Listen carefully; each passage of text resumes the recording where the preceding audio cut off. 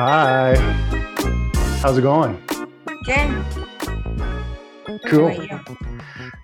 How about you? Good. My appointment got rescheduled for this afternoon, and I was already halfway driving over there when they Ah, called me. But turned right around. So yeah. I shot Sorry to you. hear that. Whatever. So, Yeah. um, you know, hey, it happens. What do you got going on today? Uh, What's good in your life? it's a sunny day today. It's sunny every day. Well, for the most part, except for in the afternoon.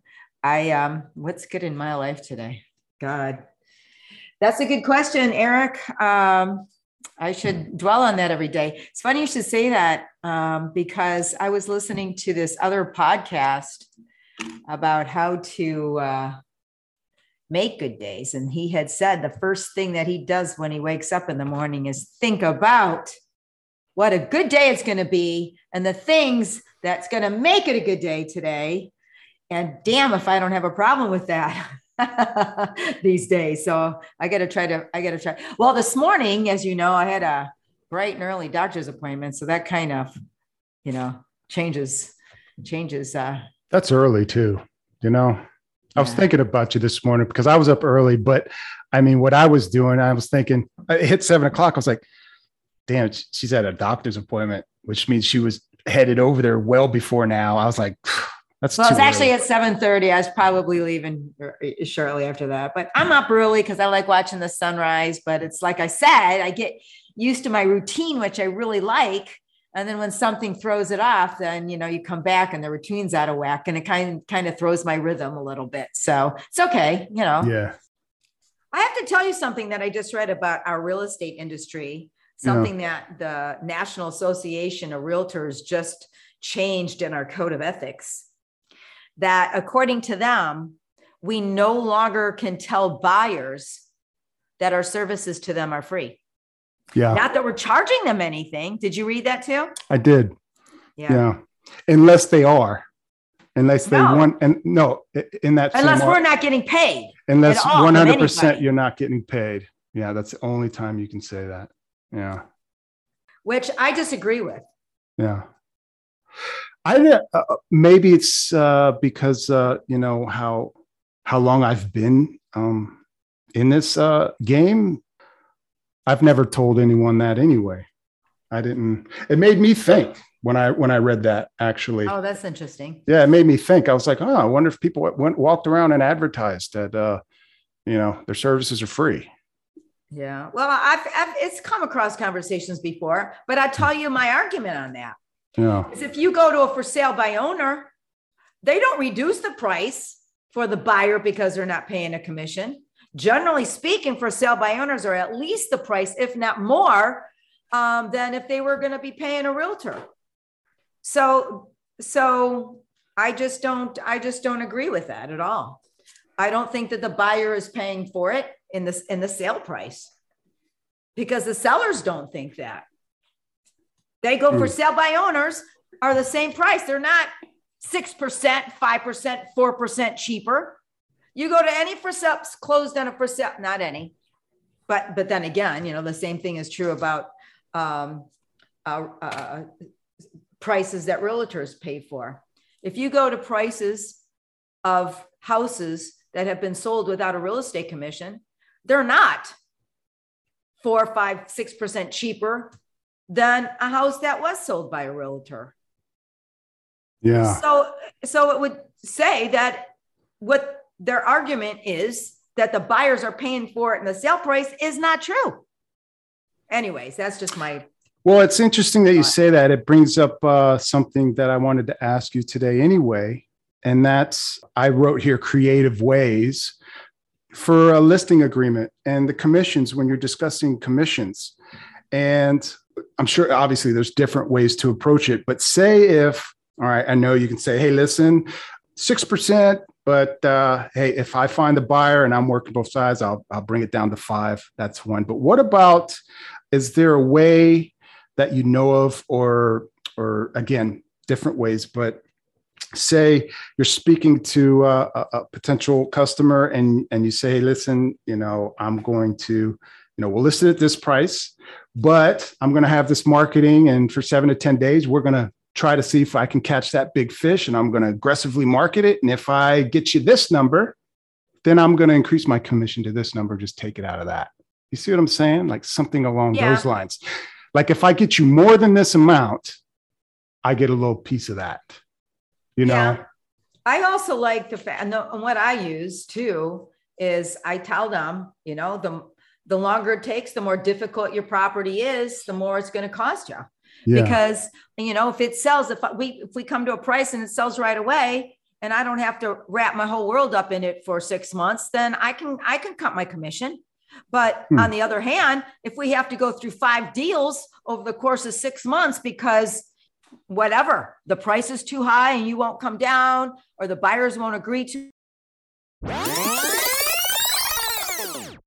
I'm back. That was weird. Yeah. So what we were talking about is, and then the sellers don't understand all that we do. And I want to tell you, oh, that's funny. What happened? Me? Yeah. Oh, I didn't have my headphones in right. I was not hearing you through my headphones all the time. Anyways, sellers do not understand the dynamics and the nuances of what we do. And generally speaking, the ones that want to cut your commission the most are the ones that are going to ask for too much. And you work your hardest and the longest for the least amount of money. So keep that in mind. I swear that usually the easiest, best ones do not argue their commission. So when somebody starts asking and debating that, say, it's the time.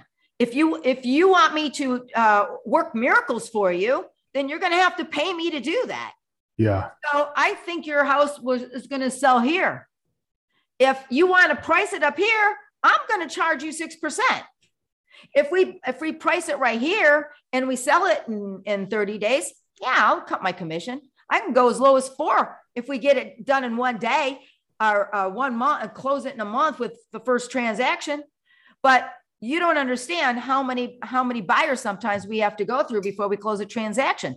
The more time it takes me, the more contracts we go through, the more it's going to cost you.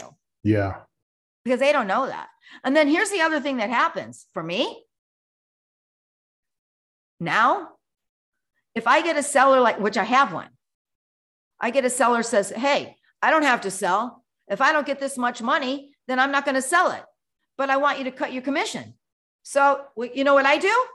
I put it on the market and say, see you later. I ain't doing nothing.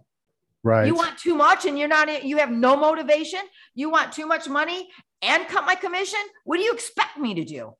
Yeah. I'm not. I'll tell you all the reasons why. And if you're still in that mindset, knock yourself out. I ain't knocking myself out, especially over a house I know is not going to sell at that price for a reduced commission.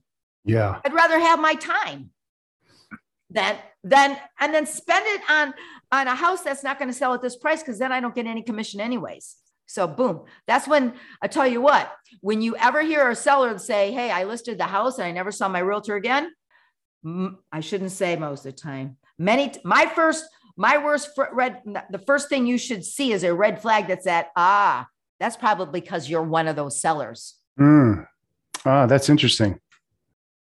Well, because we have a tendency, everybody loves a challenge, but at some point, your time in your life is more valuable than the challenge of making somebody else work you. Yeah. Wow.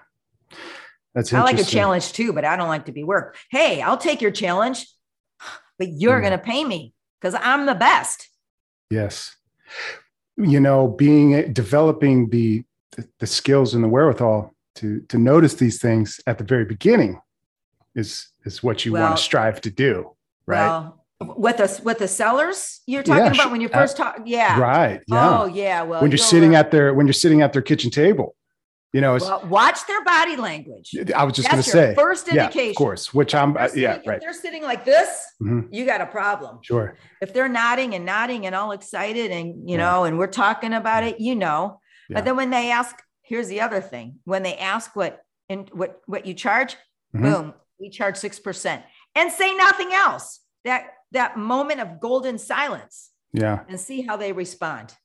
That's your clue. Do you, would you recommend, or do you think it's beneficial at all for brand new agents to, you know, work for less commission on these deals?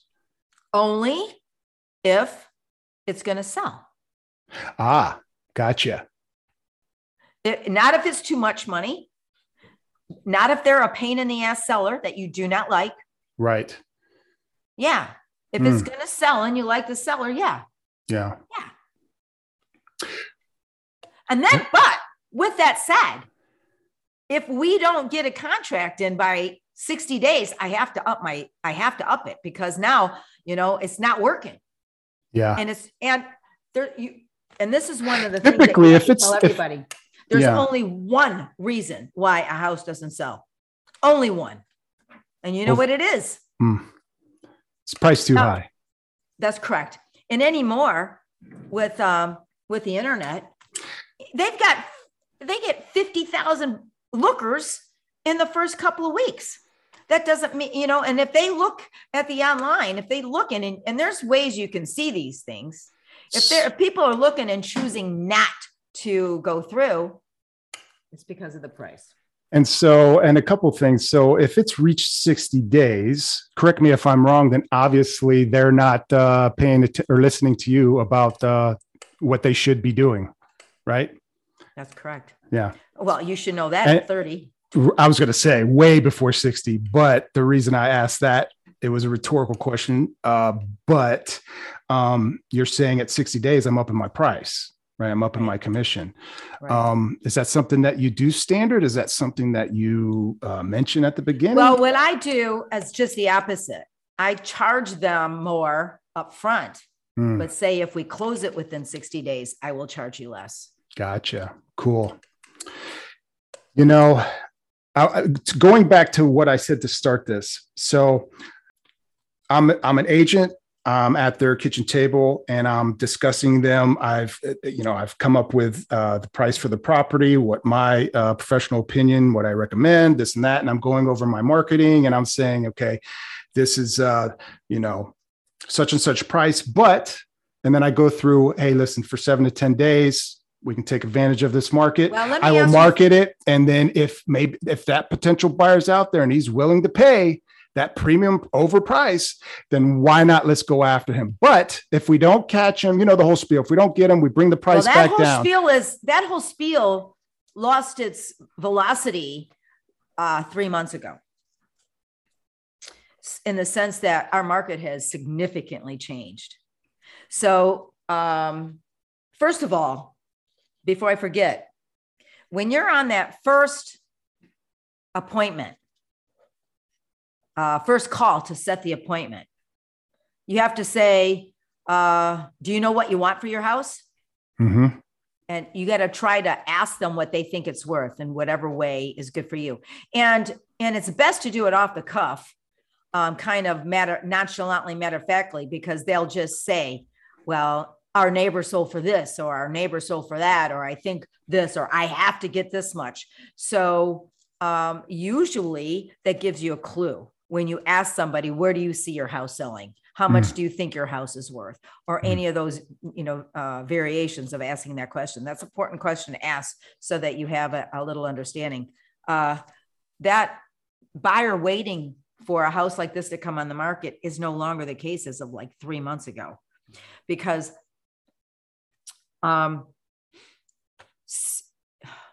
because of the media, because of people, because of the interest rates going up, because of the people saying, oh, it's going to crash, it's going to crash, it's going to crash.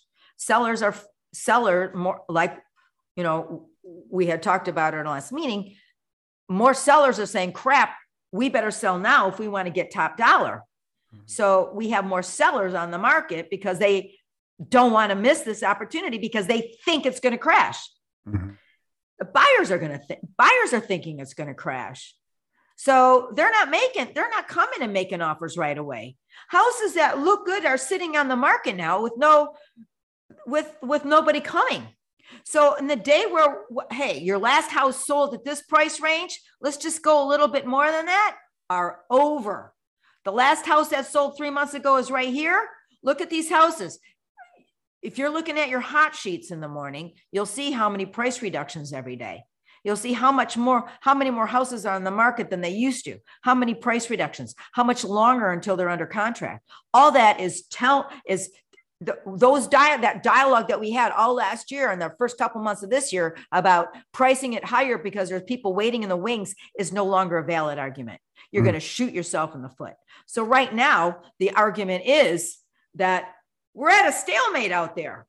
Buyers are waiting to see how long these houses are staying on the market before they start to come down in price. And then they start negotiating on it. So you have to be competitive for the get-go if you want that offer. There is no trying it up here. If you try, this is what happens. And this is the traditional argument that I used to have with people. The last argument over the past year and a half or so, or the same argument that we had in 2005, 2006, and even maybe again when we started going up in 2014 is, I have no idea what your house is going to sell. Buyers are paying way more than I would ever think that they would buy in these houses. That argument no longer is valid. So the old argument is the fact that you put your house up too high, it's going to sit there. And once it sits there, it's going to get stale. And the people are just going to keep lowballing you. And you tell me right now that you're not going to sell it for anything under here. And I'm going to tell you, unless you don't have to sell, that you will. Because 60 days, 90 days later, you're over it. You just want to close and you will come lower. And as a matter of fact, remember I told you I had to have a brag book. I call it a brag book, but just have a book with stats and stuff that you need. I used to have, this, and I haven't in years because it's been changed. I could maybe find it again. I could probably find it again. I know some houses that I have told people that this is where it's going to sell. And they went with somebody else and listed it higher and ended up selling it less than I told them it was going to sell for like 90 days later. That's what happens. So that's the argument that we have to come with people right now. There is no testing the market. The buyers are not pulling the trigger unless it's a good price right now because they're afraid of overbuying because they think it's going to bust. People think it's going to bust. I'm not going to spend that much for the house just in time for the bottom to fall out. They're all reminiscing of, 2008, 9, 10, 11, and 12. And which, by the way, is not going to happen. So this is a prediction of mine. Because the interest rates are going up, because the inflation is so high, and because there's fear of a recession, all these fears in the air are causing a paralysis on the buyer side and desperation on the seller side. So because of those two situations, we will see the prices softening up, but not for long. After a few months, well, I would have to say the beginning of next year. I would have to say the rest of this year in our area, because we always soften up. January starts going up, April, January, February, March, April, May, June, and then start July, we start coming down on supply and demand. So every year the values start softening towards the end of the year. So once towards the end of the year happens and we're not seeing a big crash, people are going to say, hey, it ain't going to happen unless the economy does, which I don't think we are going to go in a recession. I think it will stabilize also. So start next year, we're going to have a decent normal market that we haven't seen in 20 years. I haven't seen a regular standard market since 2003. So Anyways, that's my prediction. But for you right now going in, that's your line for people. And the fact that, buyers are frozen. They're not pulling the trigger right now because there's too many variables. There's too much dust. When the dust settles, which we don't want to tell them, don't sell now if you don't have to. If they want to and they have to, certainly we're going to let them. But you can't tell them to price it high and see what happens, because you're shooting everybody's foot. Because if they price it high, they're going to sell it for less than if they were to sell it very competitively right now. Because the buyers are still there. They just won't pay it. They want it priced right now. So if that house that's comparable to yours sold for $260,000, put it under 250. You didn't lose 10 grand that you never had. Yeah. That's the argument you have to make to sellers right now. Just to satisfy my curiosity, and not that you're pitching that type of situation, but how would you go around? What kind of wording or verbiage would you use if, say, hey, listen, if I sell it for, this much, I'm gonna, charge more. Like, if we were still in that, if we were still in that scenario 3 months ago, and I was doing exactly what I was. That's like a net listing. So I guess. And the reason I asked, Julie, because I've never used that pitch before. I've never said that before, but in our conversations, it's kind of crept up in my mind about. Well, I think that, now this is off the top of my head. I think that once you come to a comfortable price range, then you'd say, I was thinking, I know how awesome my marketing is. And I know that I got top dollar for every single one of my houses that I have listed. So we agreed at this price and these terms right now. If I can get you more than that, if we tried, for the first 2 weeks, and no more than that, because I told you what I said about being stale on the market, and you don't want to do that. But with my marketing, if I can get you that much, if I can make you another 10 grand, you give me another 2 or 3 out of it. So you're still netting 7 more.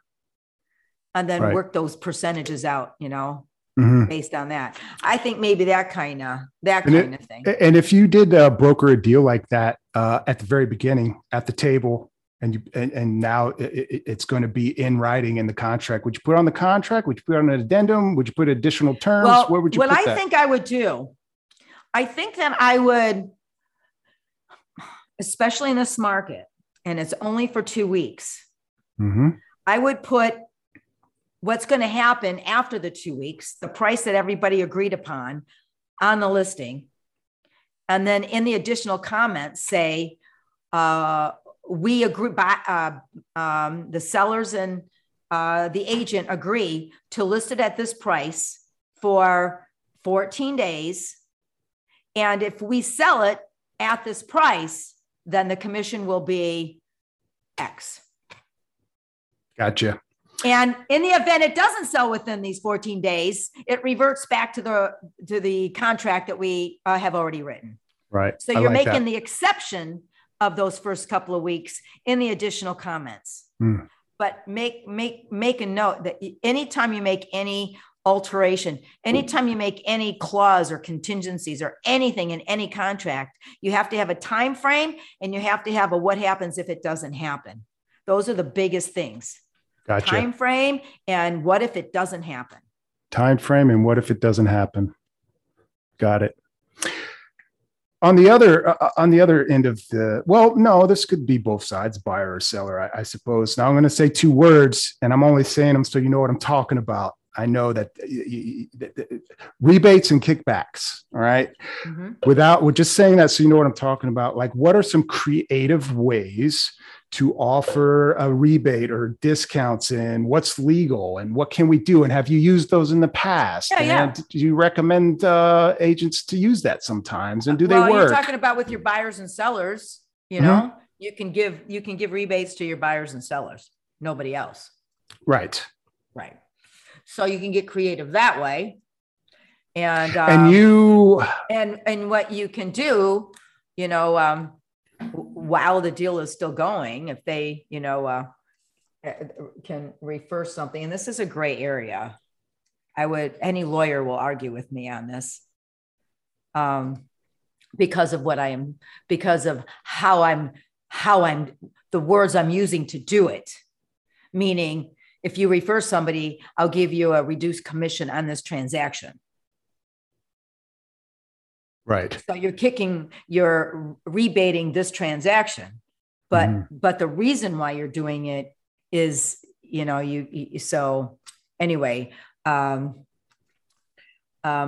well, what about, what about this? I tell you, when I do that is when I'm close and just can't get there. What do you mean by that? You know, I got somebody there and it's just not, you're not closing the deal on them, you mean? Yeah. Oh, gotcha. So you leave, it's like a card. You pull out that card. Yeah. You say, hey, listen. Unless you're marketing, you know, like on our postcards, because we had $1,000 credit towards your commission with our coupon. So we have that artwork and we've done that. Okay. So, how well did that work? It worked well. I bet. I mean, when we marketed out, I remember, you know, conditions apply because, you know, you can't negotiate commission and then get $1,000 off. So those conditions, correct me if I'm wrong, probably the cost of the price of the property, right? Because if they're selling a $60,000 property, you don't want to give them $1,000. You know, well, that's one of them too. That's one of the conditions. But but that was when, you know, the prices were lower, but that's right. Not so much anymore. But you know, we don't even have the conditions written out, but I have, it's right. I think it's still right on our website. I've had people call and say, you have that $1,000 on your website. Can I use it? So, sure. Is that advertised for sellers or for buyers? Sellers. For sellers. Gotcha. What about a situation where, I just thought of this, you're selling someone's house, or maybe they want to sell their house and they're thinking about buying the next house. I love this, you know, sell that house and put them in your house and just add on to it. Say, hey, listen, tell you what, I sell your house. Also, I'll cut, you know, I'll throw you $1,000 towards your closing on your next house. Right. That's what I mean by create. You can do that. Absolutely. But don't do that unless you have to. People, we give it away way too easy. Gotcha. And people have no idea how hard we work. And they think, oh my God, you can pay 10 grand, but you know, it's always after the closing too, right? Yeah. Yeah. They're like, you know, they start questioning. But they don't, we had that conversation before. I know. When you have to tell everybody what's going on when you do it. Yeah. That, I don't think that's going away. I think that's just part of the business. Right. No, but you have to say, oh my God, you wouldn't believe, you know. No, that's what I mean. Yeah. I mean, defending that is just something you're going to have to do. You know, and right. But, you know, on the other side of that. And they don't know if there's an easy sale, right, and it's an expensive house and you put it together and they're going to be paying you $50,000. You know, I mean, I think that's way too much money for, you know, if it's a quick and easy sale. You know, so will I walk away from it? No, but it's hard for me to even accept that sometimes. Yeah, I get that, you know. And another thing I just thought about too, if it's a situation, obviously, and you know, this pertains to not just new agents, but agents, you know, I've been in this for a few years. This is a relationship building business as well, right? So sometimes if it's a potential customer that you see plenty of work down the road, sometimes it might be beneficial. No? Don't think you see plenty of work down the road. No? Okay. You do. What do we know about the future? It's only an illusion. Yeah, that's for sure. Anything. Yeah. Anything. Their next door neighbor, their son might marry a realtor. Anything. It is only now. Nothing. And if it happens down the line, then you cut your commission. Yeah. Right. Your next transaction, I'll do it for 5%. Yeah. That's better, right? Why cut the tip of your finger off at the beginning? No, right. We always give it up too easy. You know when you have to, but you don't want to do it for the squeaky wheel either. Yeah. I was horrible at that when I first started. Well, and I'm not telling you what you don't know. This is for anyone who's listening. This is sales, right? So it ain't just the people skills and having discussions and sitting in someone's house and talk about these things. But I see that. I mean, I've talked to other agents already where they've asked me, like, how do you talk about commission? It's a tough thing for people when it gets to that point. Well, they can talk about everything else, and then they freeze up and like. Well, hey. It's as easy as you're hiring me to be a salesperson. Right. If I can't negotiate for myself, how am I going to negotiate for you? Exactly. You know what? You can pay somebody for. This you have to keep in your book right away. I'm going to give you a story. I'll tell you a story right now. Just happened. We just closed it yesterday. She's not even a friend of mine as much as, she's a friend of mine, but she was a neighbor across the street from my mom and dad. And so she was just complaining that she lost all her money in the stocks and the rest of her, retirement. And quite frankly, when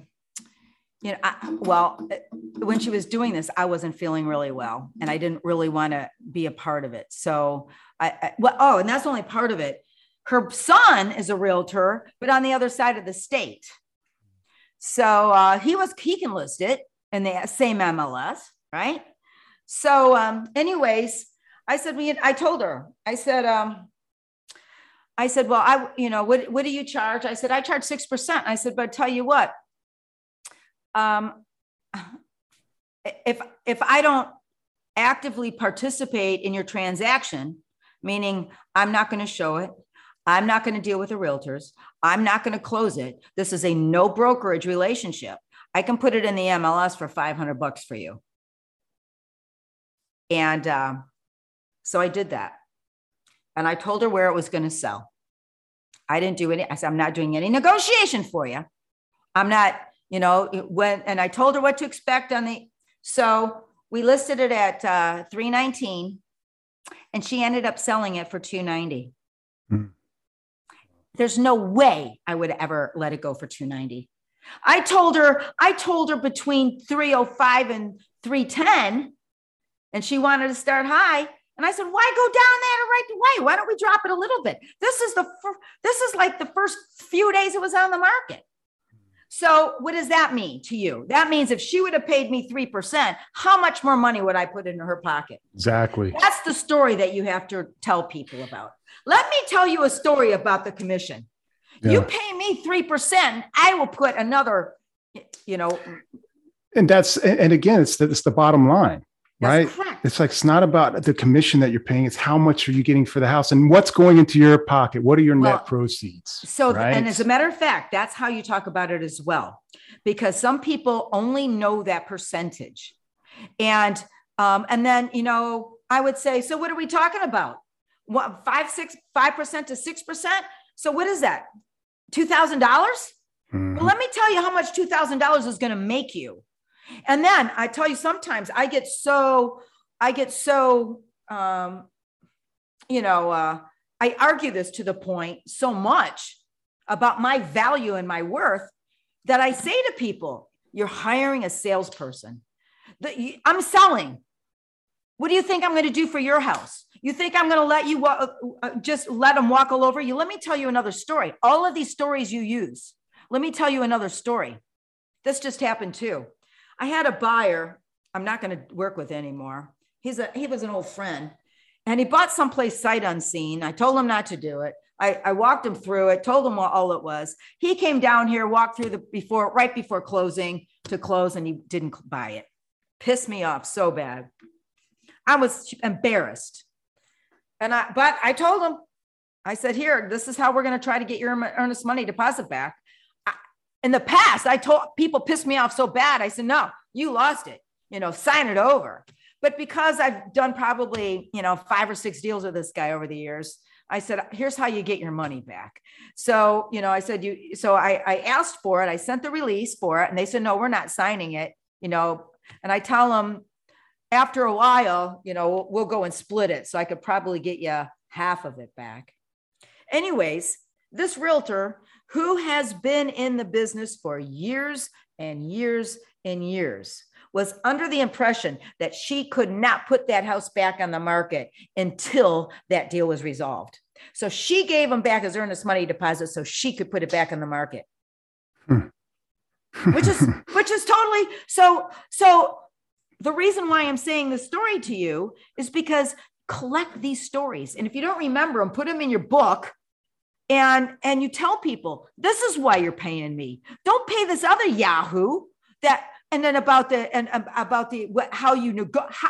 them how you negotiate those inspections and tell them the story and how much money you save people. And my story about the 300 to 290 is craziness because she wanted to do it without a realtor. Yeah. So don't get caught up on the 1 or 2%, which is a few grand. You get caught up on the big deals on how I can negotiate and how I have negotiated. And as a matter of fact, you should hit your, as a matter of fact, did I talk to you about this? Offering agents on the part of our brokerage to send your customer, the ones you select, a couple of questions and get a couple of statements from them so that you can use in your marketing about what did you like best about it, what needs improvement for you information, but only, of course, on the ones that you want to work with more. For instance, the ones that you said you're going to need to put it on, chances are you're going to need to put it on a new roof, and then you've made it close and they didn't have to spend a penny on it. Yeah. That's 20 grand right there. Right. That's stuff that you need to get somebody to make a statement about what you did. Oh, I see. So that when you're negotiating your commission, say, hey, you know what? He's glad he paid me the full price because I saved him all this money. Right. And that's why they hire us. And that's what they get caught up on. That's what they get caught up on, a percentage, so don't turn that percentage into 1%, 2%. That's what they think, because everybody says, oh, well, I got it for 4%. Yeah. But look at what you sold your house for too. So you nickel it down to dollars and then show them the value, how much more money you're going to make for that house as compared to the 2%, the 1%, because they get caught up on that 1%. And believe it or not, you wouldn't know how many people don't understand the concept of bottom line. They don't understand that. They think the sale price is what they're getting. Yeah, I even I like to bring a big calculator with me at the table. And if I get to that point, I'm showing them what some of the bottom line means.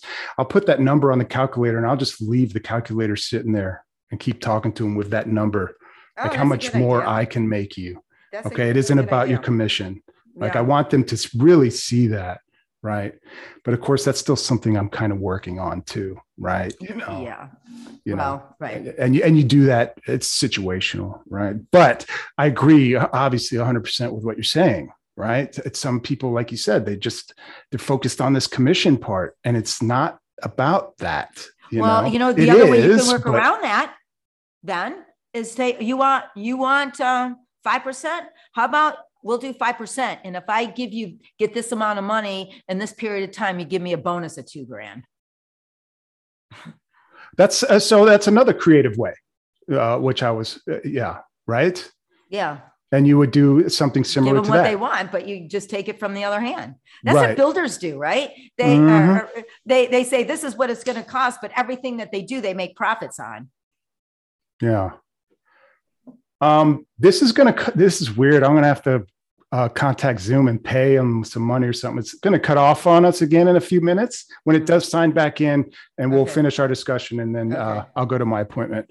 But just it's going to cut off on us here in a few minutes, so just sign right back in. I see that too. Does it? You see that on your screen as well? It's you see where it says upgrade also? No. Oh, okay, that's my side. I don't know what they're telling me to upgrade, but whatever. That's what I heard about. That's what I heard about the Zoom. I mean, that's what everybody does, right? I mean, they lure you in, and then they.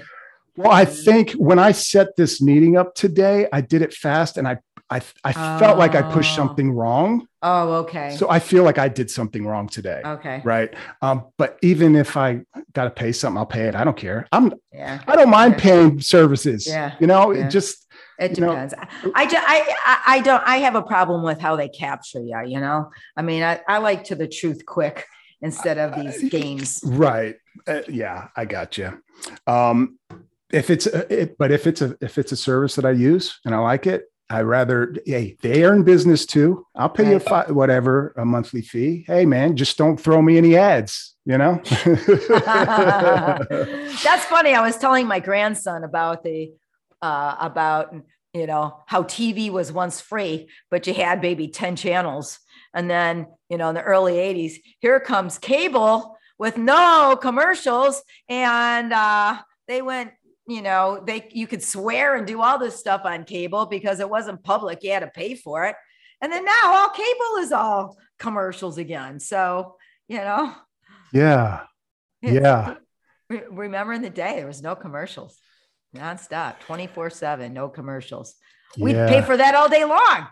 I remember it was, I don't even think it was 10 channels, to be honest. There was like 3 main ones and a couple new ones like UV44 here in Florida, and then CW. And then we had NBC, CBS, and ABC. Yeah. And maybe some weird one that came in sometimes. And then we had HBO.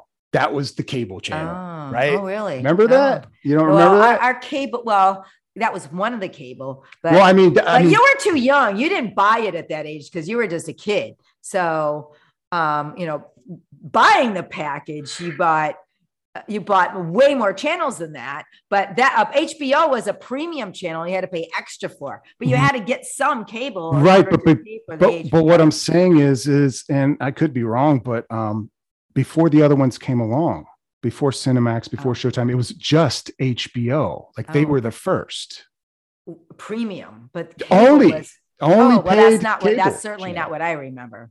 No. Okay. That was a premium. There had to have been a first, right? Well, there was. I thought they were it. Not you could be right, but that's not what I remember. Yeah. I remember getting. I remember how easy it was to. Because I don't even think we didn't pay for a premium channel. We didn't even have HBO. I don't think. I think we just had some. You mean in your household? You didn't have it. I was the parent of that household, so I'm the one who paid for it. Right. So we were the first. I was the first generation to have that and pay for it, and freaking out that they were swearing and there were sexual things there. And, that was kind of crazy.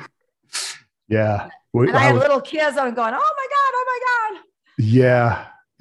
We never had that. I grew up very, very poor, but we did know how to stealing cable back in the day was very easily done. And at that point, literally you could go out to the box, open the box up, and there was hooked the cable. You literally just plugged it in.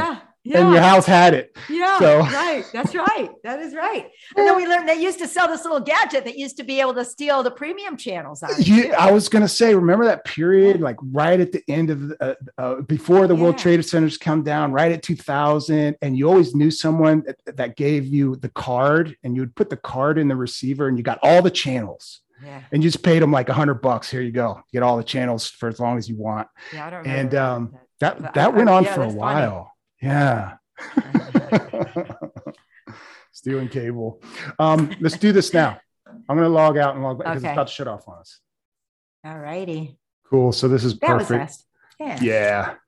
I wanted to ask you about the Realtor news, and you had started this conversation off talking about that with the article about not advertising our services as being free. And I pulled up a story today. It was about mobile homes. And then when I hit the link and I went to the story, there's a story about mobile homes in Buffalo, New York. And the reason I bring this up is, one, I wish the Florida Realtor Association would send me Florida Realty news instead of most of the time it's nationwide news. So let me turn that into a question. So, because we had talked before, and I think we were talking about something, and I had a bunch of numbers for nationwide, and I need to be hyper focusing on our area where I'm working, right? Yeah. But right. With that being said, is all that other stuff important too? Paying attention to what's going on in the nation and all these little stories about mobile homes in Buffalo, New York. And you kind of get what I'm saying, yeah. like. The only reason why I think so is because when people don't zoom in on just Florida and they read these national news stories, they think it is like that everywhere. Right. And you have to know what they're talking about, but then compare it to, well, it's this way here because of this. Yeah. Yeah. I mean, a lot of those stories, it's like California and these markets that are just way different. Right. But at the same time, it's national news. But I think we had a conversation a couple of weeks ago, and I'm just like, man, there's so much with anything, right? Real estate is very localized, localized. Right. And you want to obviously be as much as the local expert or the expert in your area as possible. Right. Sure. But knowledgeable anyways. Right. But, right. That's why you have to. So much so, actually. Let me ask you this. So, again, from the perspective of new agents just breaking into this business, when is it too soon to start like actively and aggressively creating marketing campaigns and towards whatever niche that you've found yourself getting into, and you're still building your experience, you're building your reputation, right? So that's interesting that you say that, finding the niche that you fall into, because I see this happen a lot over the years, is that people think that they're going to get into this aspect or that aspect, but they end up falling into a niche because they get one deal and then another deal because of that and another. And before you know it, they're the king or queen of this niche. So, it also falls into the category of fake it till you make it, in the sense that don't ever put off. We talked about this before. It doesn't have to be perfect. And you don't have to know the answers to everything, but you have to know where to get the answers. And sometimes people respect you more when you don't know the answers and you say, oh, gee, I don't know that, but I sure should. I'll find that out and get back to you right away. They know that you're not a bullshit king because how many people do, think they know or pretend they know or say something just to act like they know and they really don't. So, nobody knows everything. You learn something new every day. So how do you go about it? So, first of all, I always say farming is the best way to start, geographic farming, period. And then if you get into a niche, then that's secondary until it comes primary. And then, the data is everywhere. So you just wake up in the morning and see what, and I say this, just like I tell a brand new student, you'll come into class and you have no idea what it is you don't know. And then very quickly, you'll have a great understanding of what it is you don't know. But then you start turning over the pieces. And pretty soon you say, I knew that. And before you know it, you have the answers to most general questions all the time. So, so part of learning the market is by, waking up every morning and looking at that hot list. What new, it won't really make sense to you at first. What does it matter that this house is over in Wesley Chapel, 5 in Wesley Chapel and 2 in Newport Richey, but, only 1. And, but the thing of it is, you're just turning over a piece. And every day you're just turning over another piece. And pretty soon all those pieces start adding up to some knowledge for you. Mm-hmm. So when you start saying, holy cow, look at this house at this price. I know this house at this price. I showed it. Look at it, just reduced it and reduced it again. This one's back on the market. I wonder why that one went back on the market. Look, it went back on the market and reduced it way down. So, and look at this house just went in the same house. We just saw a house list in that neighborhood yesterday, the same square footage, and it was this much money. And now this one is this. All of this stuff starts adding up in your head and you don't even realize it. You don't have to really think about it until and it just starts making sense to you when you look at every day. Yeah. So that's what, and then it's funny because I was talking to Teresa and that's what she had mentioned. She said, you wouldn't believe all the price reductions. So, yeah, all those are indicators. New agents or new real estate agents, in your opinion, what is a good expectation for their first year in real estate? What should they be expecting to do to accomplish? Okay. Or even the first couple years, if you want to do that. So this is what else I say to my agents.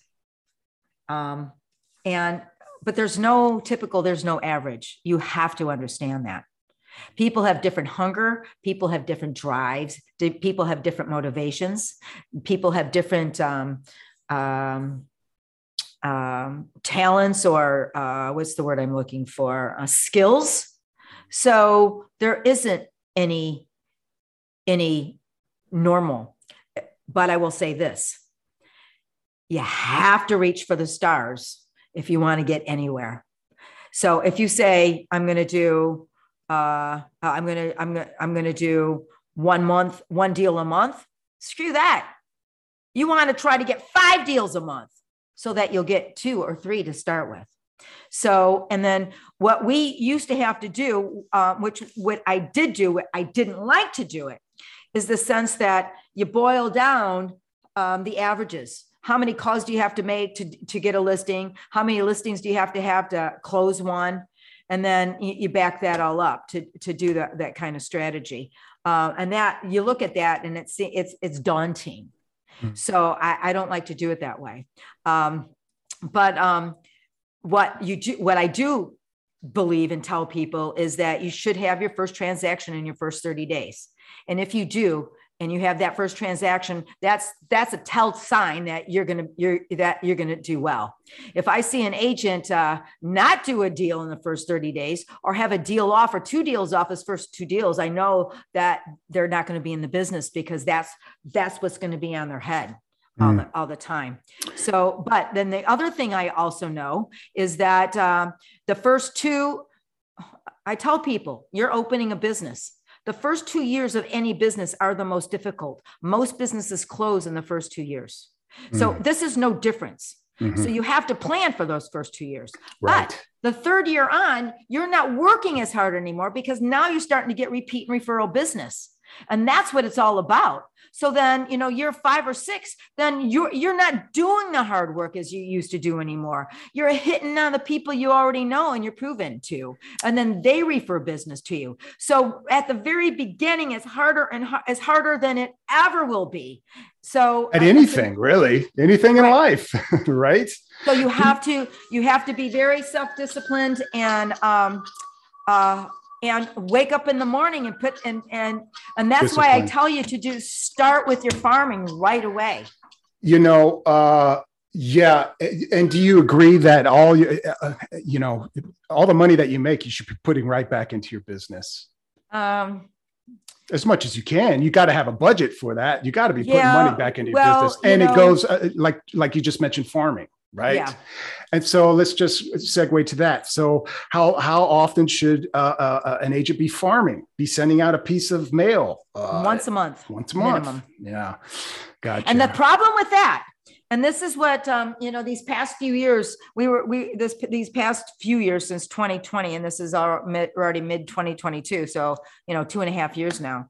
We were doing it at the end of every year. Well, maybe we should start this too. At the end of every year, we would have our farming clubs meet and pound out every single month of the following year. Well, what I have found out is that you have a general piece and you get 12 months worth of one general piece, that postcard, every door direct mail, and just have it go out just regularly. So, Kelly does that in the office. She measures them and takes them and all that. She just asks for your credit card to pay the thing, and she will package it and take it to the post office and stuff. So those went out on schedule. And then you do your, and that's minimum. And then you do your pieces, every couple of months after that, you put your, flags down on Memorial Weekend or on the Veterans, weekend or whatever, but you subsidize that, you fill in the other parts. But the thing that I also know is that if you don't predetermine and have it, your agenda, what you're going to do and your marketing, your farming at the beginning of the year, you never do it. You just don't do it, because 1 month turns into the next month, and you get busy and you just don't do it. Yep. So that's why at the end of, and that's also the reason you start, the end of the year is when it stops, starting in November, December, I shouldn't say it stops for me because I choose it to. I like taking those months off. But right. when I had to work I was busy as can be.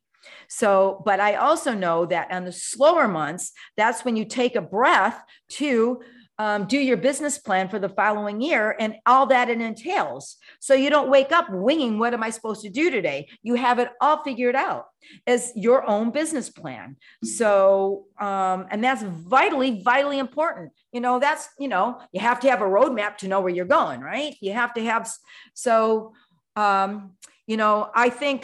I think at least a transaction a month, basic minimum when you get started in this business. If you're going to, but you can't shoot for one, because who gets 100% of their goals?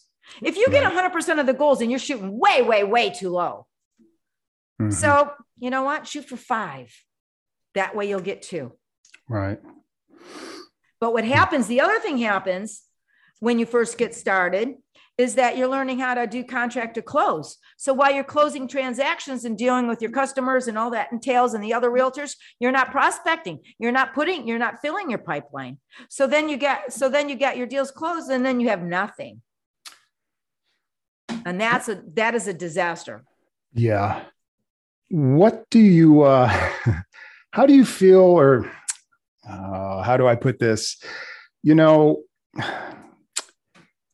If you talking to a prospect on the phone, they reach out to you, whatever, through a piece of marketing, or they were referred or whatever, and you speak to them and they got this property and says, okay, I'm going to do some research. I'll run some numbers. I'll get back with you, and then you get back to them right there. And so I would not do it that way. The first thing I would do is not tell them you're going to run some numbers yet. You find out all you can from them. You make them talk. You keep them talking. You ask them all kinds of questions on the property. And then you say, well, you've already done this in my scenario. You've already done that. This is the end of the phone call. I thought you meant the first conversation. Okay. No, I was getting to a question. Okay, I'm sorry. No, that's all right. So you've already had that phone. You're at the end of the conversation. You've gotten all the information. You book the next appointment before you say goodbye. Always. That's what you're doing. But the question is, and thank you for reminding anyone that's listening, and me as well, always book your next appointment, right? Do not call to book your next appointment. But so that next appointment, the question is, okay, you kind of get ghosted. You reach out to them, you leave them a message, and then you don't hear back from them, right? how That's the reason- much time do you invest in So let's tell you reaching about out to that. them? And then when they call you back, because you have a feeling, they call you back like later down the road, a week later, and they go to voicemail. These are very, very, very excellent questions. I think so. Yeah. So here's the thing. When people first start thinking about moving, they're not ready. They're just thinking about it. So your motivation and their motivation is quite different. So, and also, they have to be ready, willing, and able. So if you have to book that appointment, if you cannot get that next appointment, it already tells you don't do too much work. So only do too much work if you have that appointment.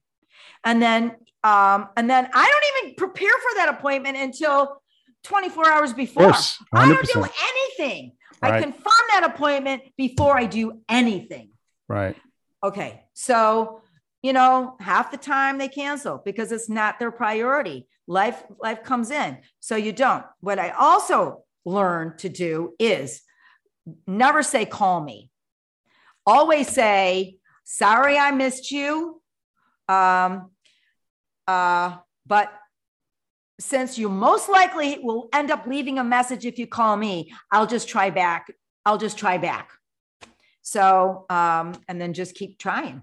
Because if you tell them to call you back and they don't, at what point do you call them back? It's that keep trying part that I'm wrestling with. And I'm sure there's other people out there wrestle with. It's almost like, hey, listen, I got other stuff going on. Don't waste my time. I'm not going to call you back 100 times. So right. That's what I'm trying to ask you. What do you feel about that? I think that because they're not ready and and I like the term pleasantly persistent. Mm-hmm. So put them on your callback list, once every 3 days first, then once a week, and then, once every couple weeks, and just say, hi, me, I'm just being pleasantly persistent. Give me a call back when you're ready. Yeah. Or I'll keep trying. What about just waiting for them? What about just waiting for them to call you back? You have been successful in that. I don't do it that way because, they might hook up with somebody else and all that. Yeah. So I don't, but I also tell them that I'm just being pleasantly persistent. I like that.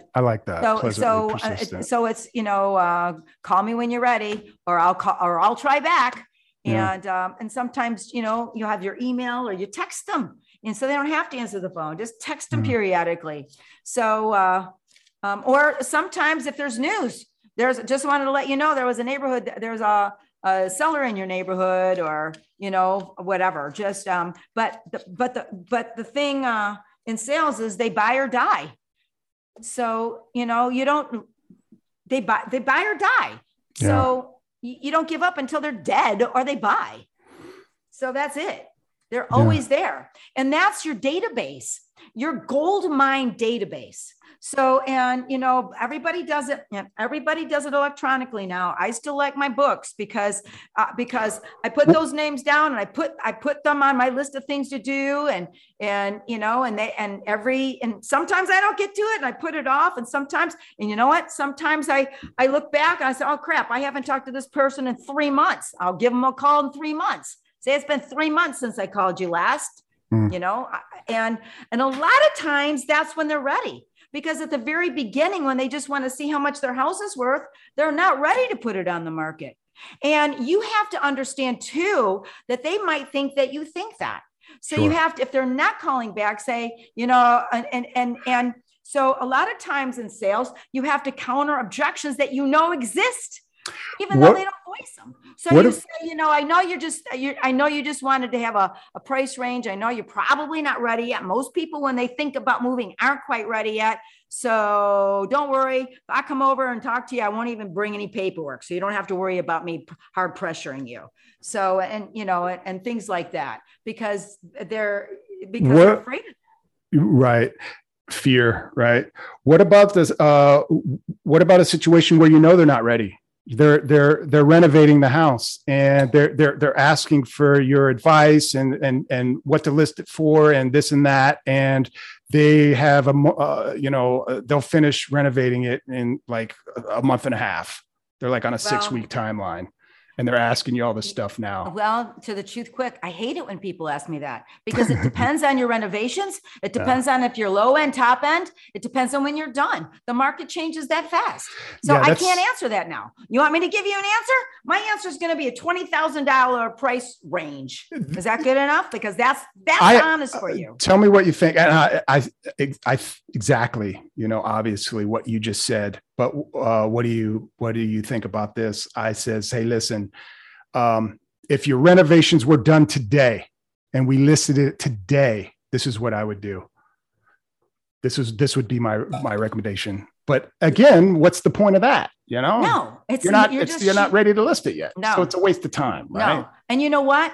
Whatever you say, you're going to end up being the bad guy. Whatever price range I'm telling you right now, I'm going to be the bad guy because I'm going to change my mind when you ask me again, up or down. And I haven't seen your renovations. I haven't seen what tile you have or the workmanship or workmanship is important. That's what I'm saying. You can't just say that. You always end up shooting yourself in the foot. You don't want to offend people, right? Oh, well, on the other end too. I see what you were saying. I mistook you. No, but you shoot yourself in the foot on the numbers, but also, the type of renovations, like everyone thinks, oh, it's great. Looks great. Well, when you say, it might not look great. When you tell them, are you going to the bottom or the top end? They know what they're doing. They know they're not putting that top end in. Yeah. So you can't give them the top end. So that's when you come back, you say, what kind it wasn't. Yeah. Especially if it's a situation where you're dealing with a customer who this is their first investment property, right? Or they're just getting into investing, right? So that they're trying to save as much money as possible. Yeah. Oh, I tell you that hurts. I mean, when you have to tell them. Yeah, I got a guy now, and I know how much he paid for the property. I know how much he's put into it. And I now know what he can sell it for. He's not going to be happy. Hey, you put a little change in your pocket. Well, I want to, you know what? I remember when I'll remember this. They were for sale by owner. It was back in 2006. And, these houses now probably go for $100,000 more than the highest price range there. They wanted, at this little house, they wanted $156,000. And I already knew that the lights had been turned off, just like I know now. There's no difference. We know it, but the public doesn't know it. I mean, it's a little different now because the public now has this fear thing because of history. But in that day, nobody knew it at that point in time. So I went and I knew it. And I told them, you guys, and I told them that I remember it was a student of mine. I talked them out of buying a house because I said, don't do it. and I wasn't wrong. But these people, I talked them into, they paid $120 for it. They wanted to sell it for $155. And what they did was paint it or whatever. And I said, you got to get out of here fast. And they listened to me. I was shocked that they listened to me, but they listened to me. And we sold it. They barely broke even on it. And I was telling them, I don't think you're going to break even. I was shocked that I don't know if I would have listened to me if I was done. But I was convincing enough because I get pretty passionate. And then the market bottomed. And and I sold it to that person that bought it, lost it in foreclosure. I felt so bad. And it was a short sale. But it's hard to tell people that, but you don't want to be, you got to, you know what, to the truth quick. And again, you do not want to list something and be the bad guy. You better walk away from it than list something and be the bad guy. It's going to take too much of your time. You're not going to make any money and you're going to end up being the bad guy. That's not a situation you want. Yeah. So you know what? This is what I can do for you. If you think you want more, I can't get you more. Try somebody else and then pick it up when it expires. Yeah. I've done that before and they sold it for more than I said, which made me feel like, horrible, but it happens too. But Yeah. I've done that before. I said, I can't do it. I can't. Yeah. And I walked away from it, and the next person listed it and got it. Yeah. Yeah. It's, fear goes both ways, right? Fear of that you're going to scare them off because you're charging too much, or fear that you take a problem property that you shouldn't have taken to begin with because you want to have a deal, right? It goes both ways. You can't do that. I remember when I was new, when the seasoned agents told me there'll be some point that you know that you're not going to do that. Yeah. And I remember clearly I would much rather walk away from a deal than deal with a house that I know that I can't sell or a seller that I don't like. I much rather have my time. Your time. And a seller that I don't like is worse than a house that I don't want to sell. If I don't like the seller, man, life is way too short to deal with those people. Or I'll list it and never call them back and see. That's sometimes too. If the house is awesome, they just want too much. Who knows? I'll list it, but I got one right now that it ain't gonna sell. No chance. And then he tells me flat out, well, if it ain't going to sell, if it's not going to sell for this, we're not going to sell it. I'll just keep it. So why am I going to bother? Right. Ready, willing, and able. That's not willing. Yeah. So I said, we'll give it a chance. We'll put it on the market and give it a chance. I wonder how long it's been, actually. I better go check that out. Oh, anyway. That property? Yeah. Maybe it's expired. I can take my sign down. Yeah. Well, we only got about 10 minutes and then I got to go to my rescheduled appointment. Oh, good. Since we talked about personal stuff before we started, there's a few things here I wanted. It's all grouped into one, but we'll catch up on that another time. I don't know if you have time later today, tomorrow or something to pick this up. Actually, let's see.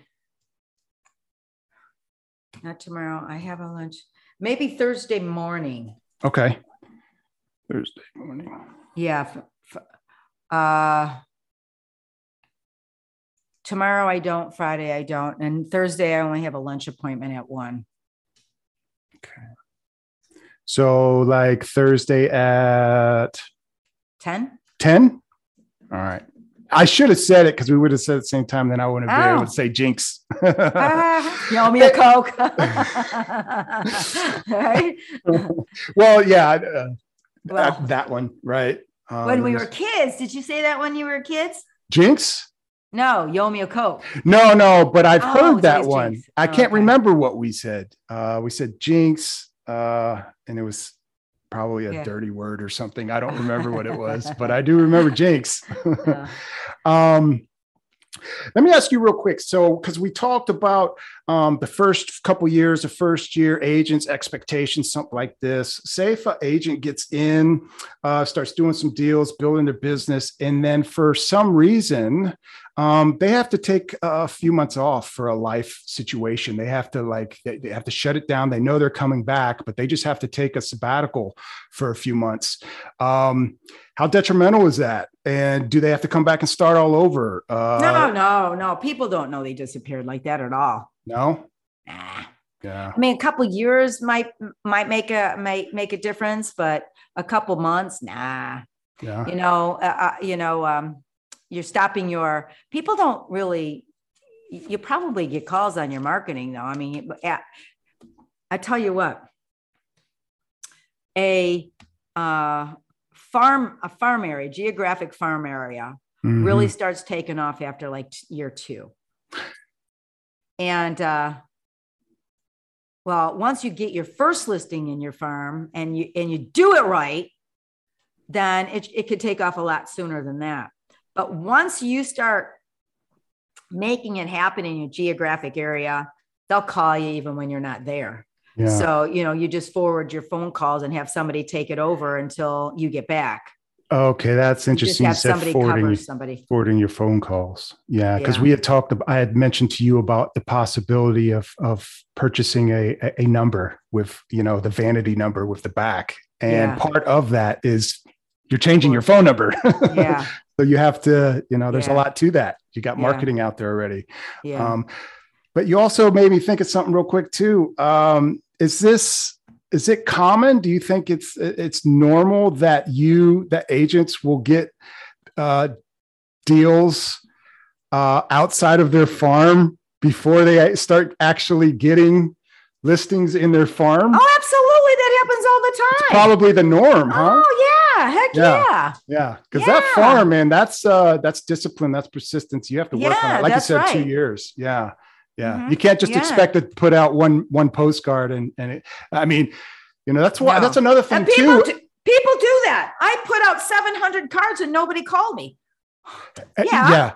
And that's another thing with anything too. Fail forward, just get it done, right? Like, don't nitpick on those on what you're sending out. Just send it out. Send it out. They're not reading it anyways. No, it's going in the trash. They just want to see the same card, the same face, the same name. That's what they want to see. Yeah. And if you send out quarterly what's happening in your neighborhood, they like that too. Yeah. So I read something where they did a test, and now, of course, this is some third party system trying to take agents' money to use their services. But the article that I read was interesting, where they did a 8-week, 8 postcard campaign. But before they did that, they went out to the communities and they just walked through this specific area that they targeted out as a pretend farm, right? And they surveyed the residents and asked them who's the number one real estate agent in the area. And so they didn't get any consistency. Obviously, they just did that. Then they did an a postcard a week campaign with a fictitious agent. Same picture, different postcards, one a week for 8 weeks. And then they sent people out and they did another survey. That agent was the number one agent in that farm. Right. Just because exactly. I know that. Right. And I wanted to, and before I got my real estate license, I mean, I was renting a house at the time. I was like 22, 23 years old. And I remember looking at who was selling real estate around here. I was thinking about getting into real estate because, I wanted to buy a house and nobody could, but I remember that specifically. And not only that, that's basic real estate 101. That is the basic in real estate. Basic 101 is farm area right away. And you might not know crap, but they know you are the one to call. Absolutely. Yeah. Absolutely. I'm sure that's how important it is. So if anybody was going to do anything, invest any money in anything, and there's all kinds of things to invest your money in. Oh, shiny object is all over the place. And and this is the big one these days, is they all start off with, are you still sending postcards? Are you still farming? That's dead. No, but that's what they're just taking people's money because people don't want to put in the work. No. And you know what? If you get the same, even if you get the same generic postcard and send it out once a month and quarterly, just do your real estate update once a quarter in a first class or a bulk rate or, your stamps or whatever, then that's all you wouldn't believe how many calls that you'd get from that. But the thing that these guys said that they did is what we do anyways, when you're checking out your farm to see if there's any one company or any one agent that has it wrapped up. Mm-hmm. So that's easy to find out because then they know that's correct. But usually that's not the case, especially, and this is the other thing. When I got started, I didn't get the biggest, best neighborhood. Everybody was marketing that. I get a below average price range because I knew nobody was doing it because they wanted big money and I flipped them. I'm in offices in Holiday. That's the lower than average price range of anywhere. And it's a freaking gold mine because of the turnover. And they're easy. Yeah. Easy. Yeah. They're not like, everybody wants that $1 million house that everybody's getting, but I can sell 5 of these, 10 of these to every $1 million one that you have. Interesting that you say that, because if I remember correctly, you even say that you, for various reasons, chose the wrong farm area when you first started. Yeah, I did. Because you liked it versus what Right. was, and that leads into what we're going to talk about actually Thursday morning. All this leads right into what I wanted to talk about today, which we missed anyway, which is perfect. But that being said, if you discover, very quickly, or for, you started off farming right away, you did what you're supposed to be doing. And through the course of building some knowledge, you realize, oh crap, I need to change my farm area, or I need to update it or something like that. Not necessarily, but just in general, what if that happens? Yeah. Cut your losses, right? Cut your losses and start over and pick a new one. Right. Right. Mm-hmm. Yeah. No, mine's an interesting situation, which we can actually talk about if we want to get into specifics of my farm on our conversation, because it all kind of ties together. Oh, on Thursday? Yeah, sure. Okay. I gotta hop off here. I'm gonna take a quick shower and go to my appointment. Okay. It's kind of it's personal related. It's not business. It's personal.